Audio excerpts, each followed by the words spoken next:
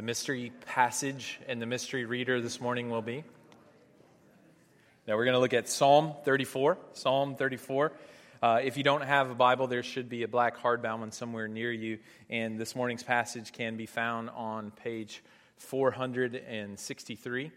I love holiday weekends for a lot of reasons because it feels a little bit more relaxed. But we always, in these moments, because, you have the effect of the turkey and the excessive rest setting in. We're going to need a little bit more interaction this morning, so this is going to be a two-way conversation, I hope. And I look forward to looking at Psalm 34 with you. This morning we're going to finish up our Resound series where we've been looking at the big question of why we sing, and I'm just encouraged by how God has been meeting us with that. I think increasing not only our capacity to understand what worship's about, but also our corporate experience, and so that gives me a chance to honor Aaron, who just walked in the door.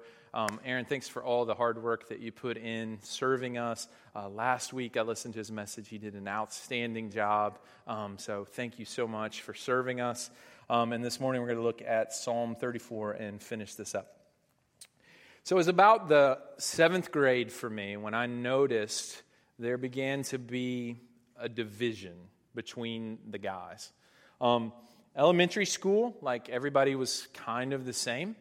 But in 7th grade, there was that wonderful invention called wood shop, where boys were separated from the manly men. And I found out very quickly when I was in wood shop, and there actually were guys and girls inside this classroom, that I was probably the least manly man in that class. And this was expressed very early on because I actually can't discern directions very well. I mean, you can ask my wife. Every Christmas Eve, we, there's a little bit of tension when we try to put together toys for our kids, and she's actually much better at it. But I'm not able to kind of look at diagrams and put things together. I'm more of a big picture kind of person. So in the 7th grade, there were these young guys. 7th grade, they started to be able to change the oil in their dad's cars. These guys were just crazy. And so here I am. I can barely tie my shoes, if I'm honest, at this point. So I'm in wood shop, and these guys are building elaborate, it almost looks like Amish, handmade, handcrafted furniture. And I am trying to put together a bookshelf. And I'm not talking about an elaborate bookshelf. I'm talking about a one single piece of wood that has two other pieces of wood that are kind of screwed in that. And that took me, I think, 9 weeks to complete. And I actually, and probably if I look back on it, I had a lot of help, to actually get those two boards screwed to these other two boards. And I look back at that, and I kind of laugh. But it's something that's kind of continued. I can see the directions. I know that most people are able to discern what the little pictures mean. And we even put a little snowman together yesterday from Target. So he's on our front lawn. And this is something that had literally 6 pieces to put together, 3 pictures once again. And Zoe was trying to help me. And she said, "Dad, I think you should be able to do that." She's like, "The directions are right here." And I'm taking the arms and I'm putting them all different places. But there's an idea there that, there's instructions there, but most of the time, I just don't understand what's going on, right? And that's one of the big ideas behind worship for us. Worship, especially corporate singing, it can just be this generic, hey, why are we doing what we're doing? This is just something that some people do out of tradition. This is something that some people just do because they're more musically inclined. But as we've opened up God's Word over the last 8 weeks, we've seen that God has a multifaceted plan for us in worship. And this morning we're going to look at Psalm 34 and God's specific design for this psalm. And that we're going to look at this morning is that in corporate worship, God relieves our fears, right? So one of the reasons that we come together, one of the reasons that we sing is because God meets us at the point of our fears. Psalm 34 is this beautiful picture of how God paints a picture of himself as the God that delivers us. Fear is something that is a constant companion for most of us. It's something that imprisons us. It's something that isolates us from God and from one another. And it causes us to suffer in silence. Charles Spurgeon says this, and he's talking about the mind in general, but this is a very apt description, I think, of fear. It says, "The mind can descend far lower than the body, for in it there are bottomless pits. The flesh can only bear a certain number of wounds and no more, but the soul can bleed in 10,000 ways and die over and over again each hour."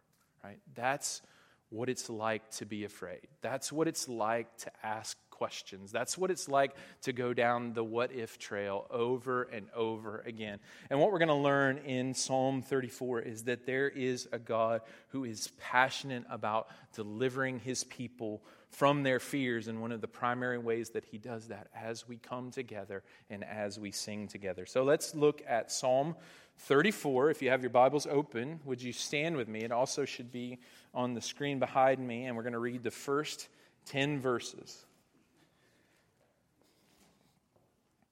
Psalm 34. "I will bless the Lord at all times. His praise shall continually be in my mouth. My soul makes its boast in the Lord. Let the humble hear and be glad. Oh, magnify the Lord with me, and let us exalt his name together. I sought the Lord, and he answered me and delivered me from all my fears. Those who look to him are radiant, and their faces shall never be ashamed. This poor man cried, and the Lord heard him and saved him out of all his troubles. The angel of the Lord encamps around those who fear him and delivers them. Oh, taste and see that the Lord is good. Blessed is the man who takes refuge in him. Oh, fear the Lord, you his saints, for those who fear him have no lack. The young lions suffer want and hunger, but those who seek the Lord lack no good thing." This is the word of the Lord. Thanks be to God. You may be seated. Let's pray. Father, I do pray that in this moment that we would taste and see that you're good. I do pray in this moment that you would deliver us out of all of our fears. I pray that we would look to you and be radiant. I pray that you would help us to experience together the truth of this psalm. I thank you that you do not disqualify us because of our fear, but you invite us to draw near. I thank you that you are attentive to our cries. I thank you that you are near to the brokenhearted and you save the crushed in spirit. And I pray collectively that would be our experience. To do that, we need you to send your Spirit to help us to pay attention when it's natural to be tired. We need you to help us to understand your word. I need your Spirit to serve this church that I love. In Jesus' name, amen. So Psalm 34. I love this particular psalm because it's a psalm that's born out of experience, right? This isn't a pithy statement that you put on a greeting card, right? This isn't something that you're going to find on Facebook on a meme. I mean, this is a guy that has actually lived life. This is a guy that's actually experienced fear. This is a guy that's actually experienced the reality of what it means to be delivered. And he has seen that God has been faithful to meet him every step of the way. And he invites us into his experience. This is a person, it's written by David, that has been humbled by life. If you live life long enough, it will humble you. You will face circumstances that will challenge you. You will face circumstances that overwhelm you. You will face circumstances that you have no way out of apart from God delivering you. This psalm is written to people in just that circumstance.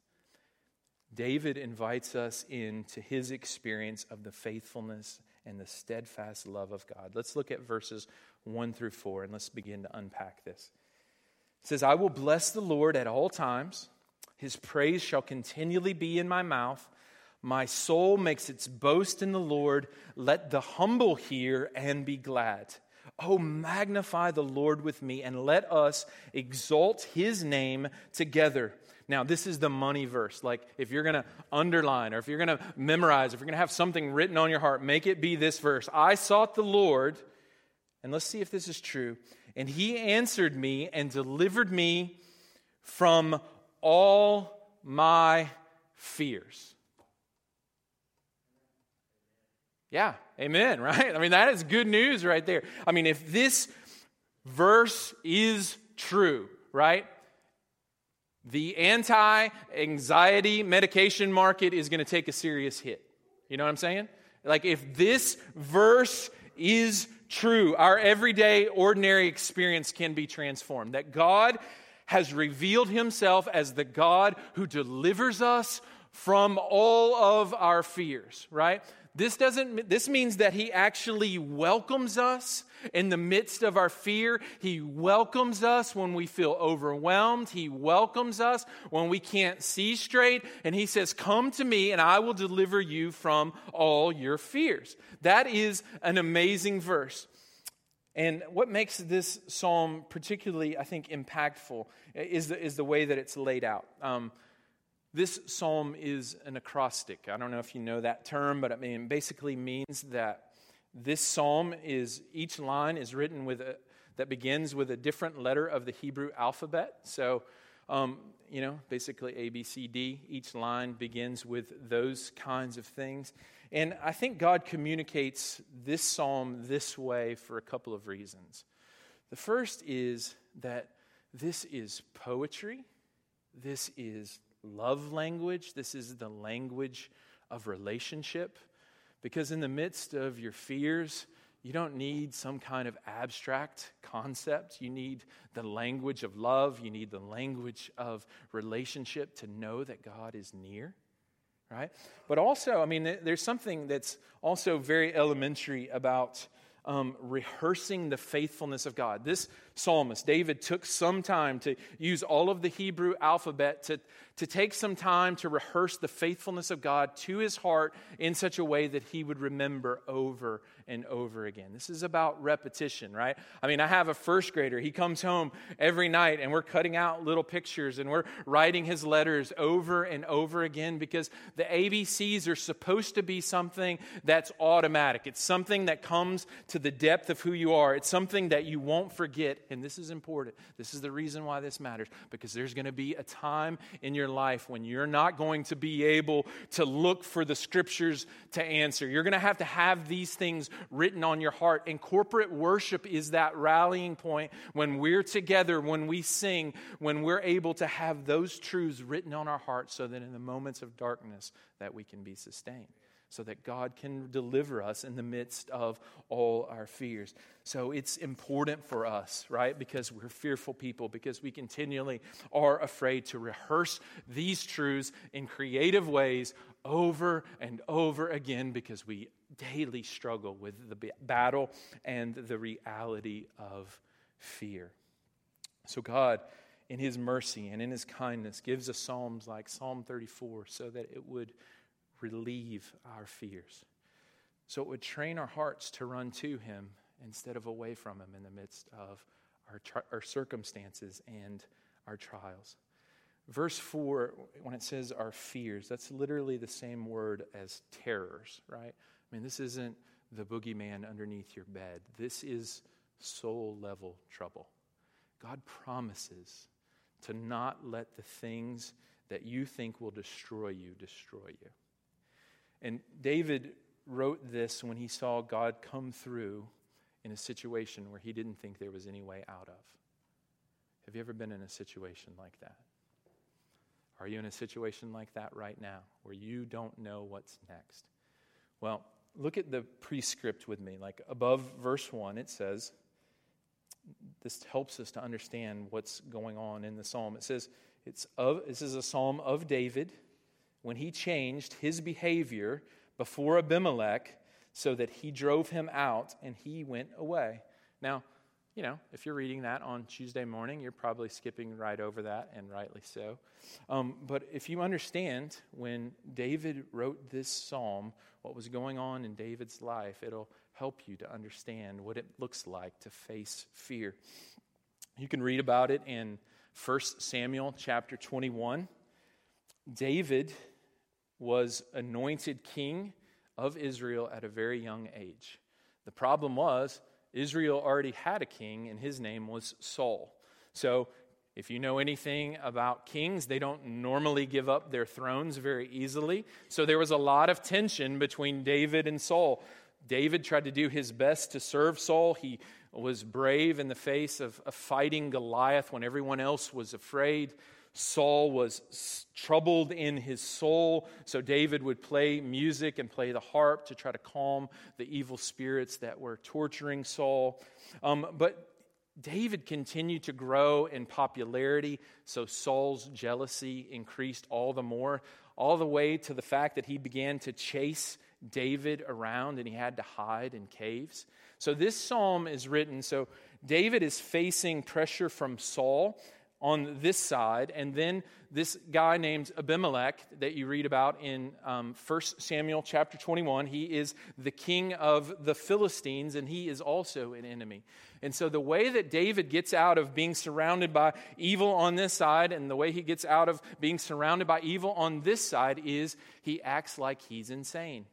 Right? He goes before King Abimelech, the king of the Philistines, and he acts like he is literally out of his mind. So much so that he's drooling. And it says in 1 Samuel chapter 21 that there's spittle on his beard. That's nasty, right? I mean, yes. All right, let's go. All right.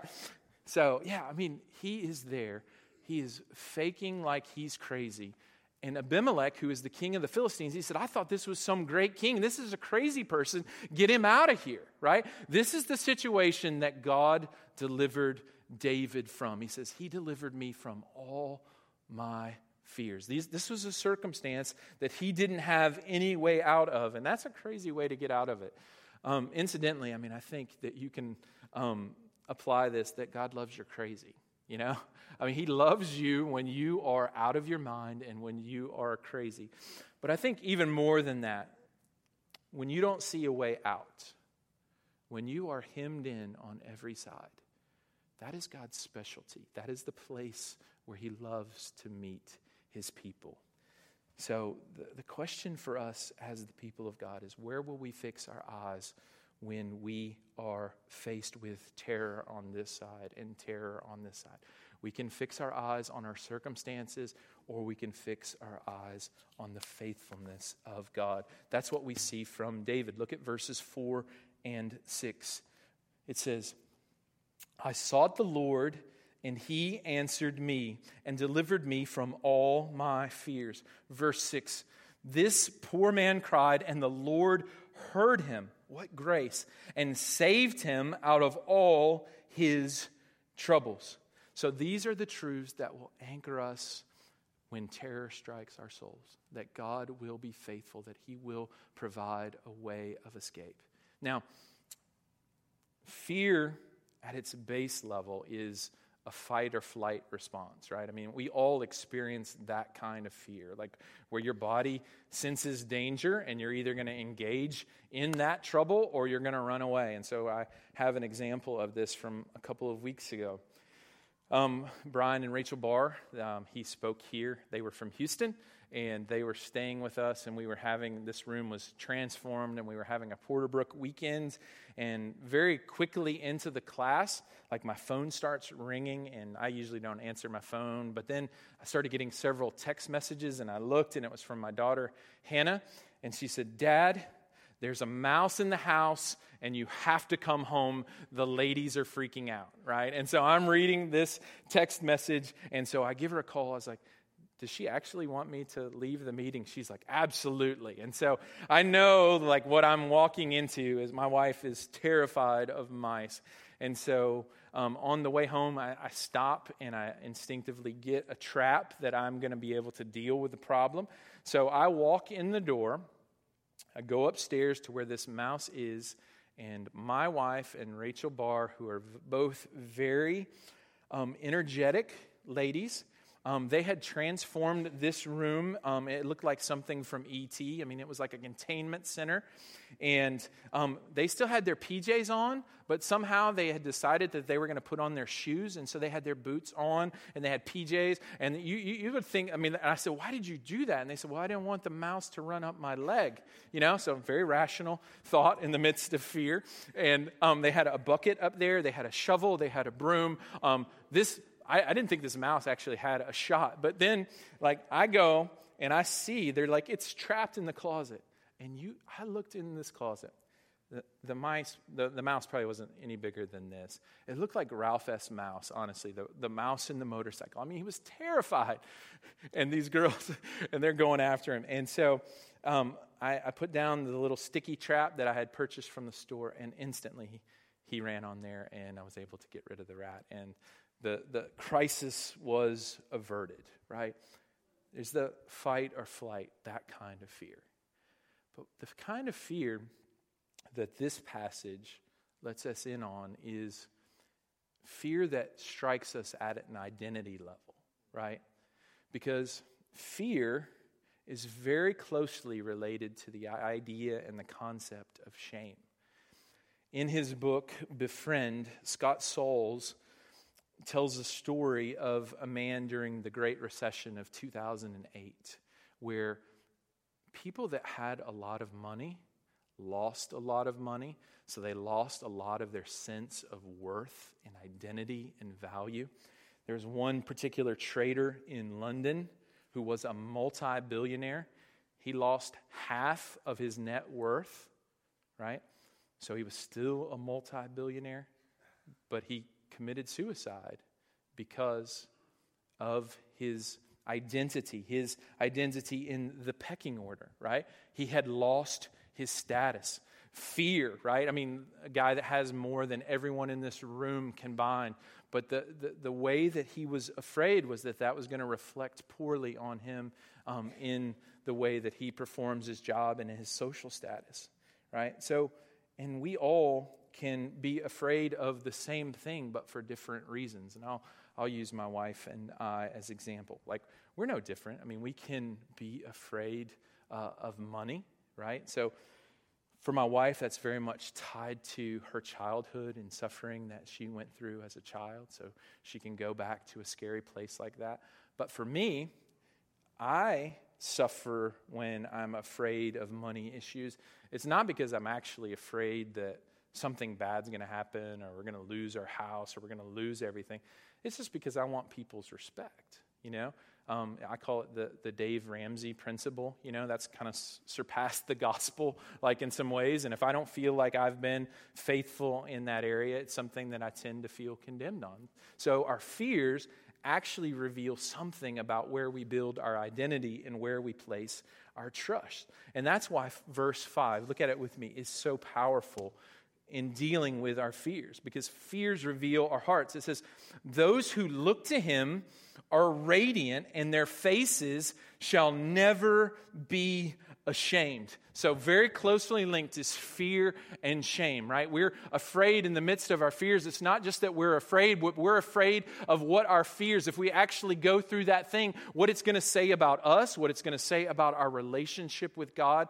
But the money part of this verse is, it says that those that look to him are radiant, and their faces shall never be ashamed. So there is something tangible that happens when we lift our eyes off of our our fears and we encounter the presence of God and we look at him in all of his glory, in all of his brilliance, in all of his majesty, we actually become radiant, right? That is the good news of corporate worship, where we can lay aside the weight and the sins that cling so closely, and we can encounter God for all that he is, and we can be different, right?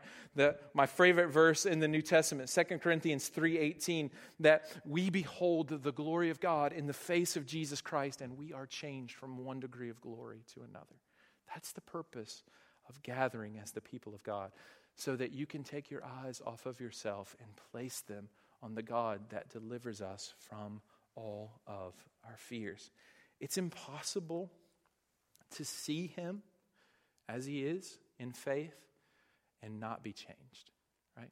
So we want to come here and fix our eyes on Jesus. But this is more than an abstract concept. This is God meeting us where we are. Look at verse 7. It says, "The angel of the Lord encamps around those who fear him and delivers them."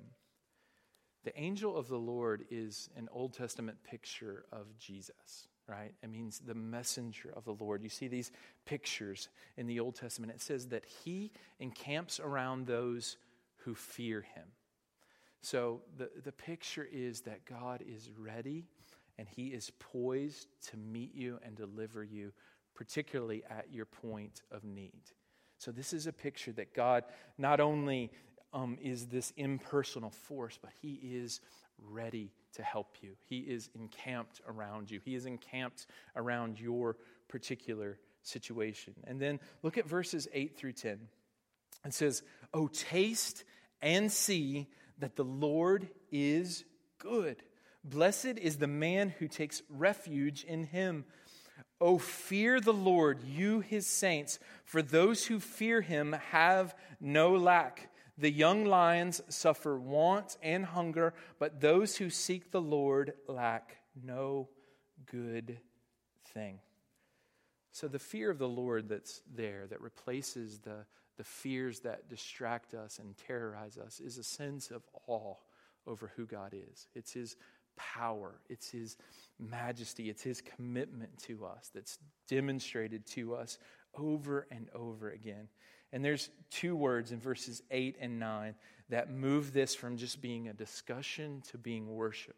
And it's at the beginning of verses 8 and 9, and it's the word "oh." Oh, taste and see that the Lord is good. That's the difference between having a discussion about the goodness of God in some abstract theological way and actually experiencing the goodness of God. That's what worship is, that we come here and we say, "Oh, taste and see that the Lord is good." And then I want you to see verse 10. It says that the young lions suffer want and hunger, but those who seek the Lord lack no good thing. Now, I had to dust off my Mutual of Omaha Saturdays from when I was a kid. So if you're older, you might recognize that. That's back when we only had 3 channels, and that was before sports came on at noon. Like the only thing that would be on is this show that's called the Mutual of Omaha, and they would explore like wildlife, and they would have lions, and they'd take you to the jungles of Africa, and you try to figure out what's going on. And I mean, honestly, it was about as interesting to me as watching paint dry, but it was either that or do chores, and so I chose Mutual of Omaha. And what I learned in there, like, I had to think about this verse. It says that the young lions suffer want. Now, and a lion is an apex predator. And one of the ways that the young lions become big lions is they have to learn to hunt and feed themselves, right? So the big lions, I mean, they're going to take down the antelope or whatever, and they're going to eat it. And you know who gets the leftovers? It's the small ones. So it causes those young lions to, either buck up and get to be a good hunter, or they starve. And so it says that young lions have to fend for themselves, essentially. They suffer want. But those that seek the Lord lack no good thing. So what that means for us as the people of God is you'll never have to fend for yourself, right? God is not going to withhold any good thing from his people, right? You're not like a young lion that has to go out and get its own dinner. You have a God that lavishly loves you and has provided for you in the midst of all of your fears. Oh, taste and see that the Lord is good. It's his goodness that anchors us in the midst of our fears and our terrors. And honestly, this is where this becomes evangelistic for us, right? Because David is inviting other people to kind of test out the faithfulness of God. The more things that you go through and the more that God meets you in your fears, the more that you're going to be able to invite other people to come and taste and to see that this God is good and that he is trustworthy and that he can meet you precisely at your point of need. And that's what we want people to experience, I hope, on a weekly basis here at Fellowship. And then, this also, I'm going to skip down to verses 17 through 22. It also gives us a picture of what happens when we actually have to go through the thing that we're afraid of, right? There's two ways that God delivers us from fears. One is he just changes our circumstances and he delivers us. The other is he actually meets us with himself in the midst of our fears. Let's look at verses 17 through 22.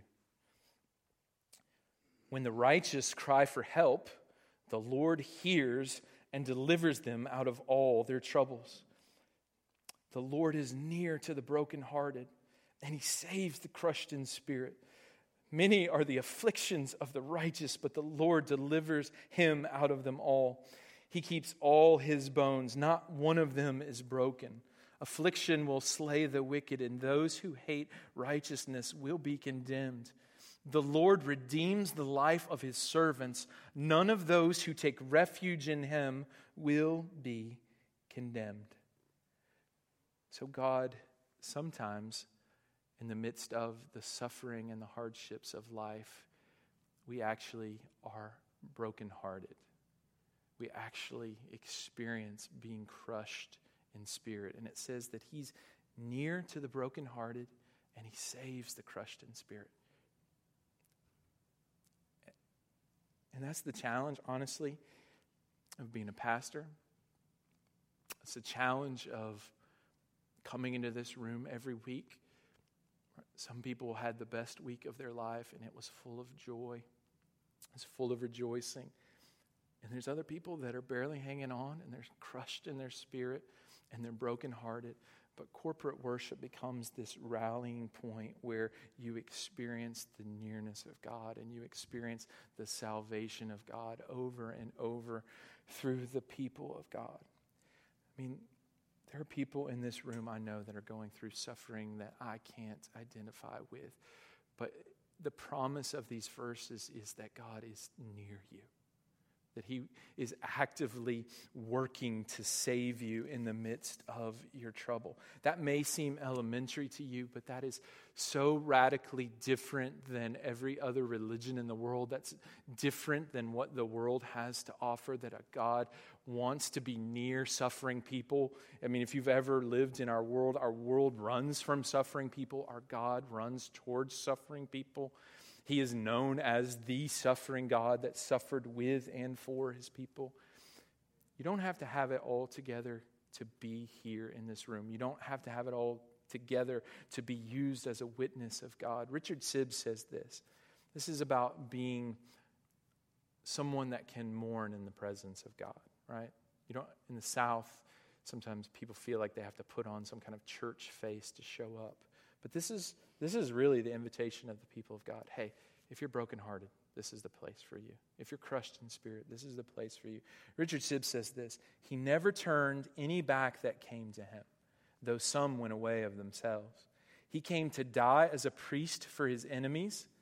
In the days of his flesh, he dictated a form of prayer unto his disciples and put petitions unto God into their mouths and his spirit to intercede in their hearts. He shed tears for those that shed his blood, and now he makes intercession in heaven for weak Christians. He is a meek king. He will admit mourners into his presence, king of poor and afflicted persons. That's the miracle of the incarnation that we're going to spend the next month marveling at. That God draws near to suffering people, to relieve them of their fears and to meet them in the midst of their suffering. How do you know that what you're going through right now won't destroy you, right? If you're actually experiencing the thing that you're most afraid of. Look at verse 20. He keeps all his bones, not one of them is broken. Some of you may be familiar with that verse. It's repeated in John chapter 19. It's the picture of Jesus being the perfect Passover lamb where he suffered for people. So the reason you will not be crushed by your suffering is the fact that God crushed his own son. That we serve a God who, instead of allowing suffering to consume us, allowed suffering to overcome his life on the cross so that we can draw near. This means for the people of God that suffering is never punitive. What you're going through, what you're afraid of, it never has anything to do with punishment, but it has everything to do with God's salvation story that's going on in your life right now. Judgment has been put away. It says it very clearly, verse 22, the Lord redeems the life of his servant, right? If you have placed your faith in Jesus Christ, he is actively redeeming your life, including the suffering that you're going through. None of those who take refuge in him will be condemned. So this is the good news. Whether you've placed your faith in Jesus Christ and you've done that for the past 25 years, or you've never placed your faith in him, this morning the cross of Jesus Christ serves as a refuge for people that are brokenhearted, that have been beat down by the wheels of living, and they can come and they can take refuge in the Son of God who loved you and gave himself up for you on the cross, so that if you look to him in faith, he will save your crushed spirit. He was crushed on the cross so that you would know the smile of God, so that you would be able to taste and see that he's good, so that you would be able to look him in the eyes and become radiant and become different and become a light in this dark world because God has had mercy on you. That's the invitation of the gospel for all those that are suffering. It's the invitation of the gospel for all those that have never placed their faith in Jesus Christ. And the invitation is to come, oh, taste and see that the Lord is good. There's no more appropriate message that we can have on Thanksgiving than taste and see that he's good, right? I'm praying that God would make this more and more our reality. And we have a chance to be able to celebrate that now in communion as we share this meal together. We get to taste tangibly his work on our behalf, to leave behind our fears and our anxieties and our worries and the things that crush us, and take in our mouths the thing that can deliver us, the goodness and the grace of God. Let's pray. Father, thank you for Jesus. Thank you for his finished work on our behalf. I pray that you would help us in these moments to taste and see that you're good. We long to be with you. We long to be comforted by you in our affliction. We long to give thanks to you. We long to come before you as humble and contrite people because we know we don't have it all together. And we have this promise that you will meet us and that you will save us and that you will deliver us. It's in Jesus' name we pray. Amen.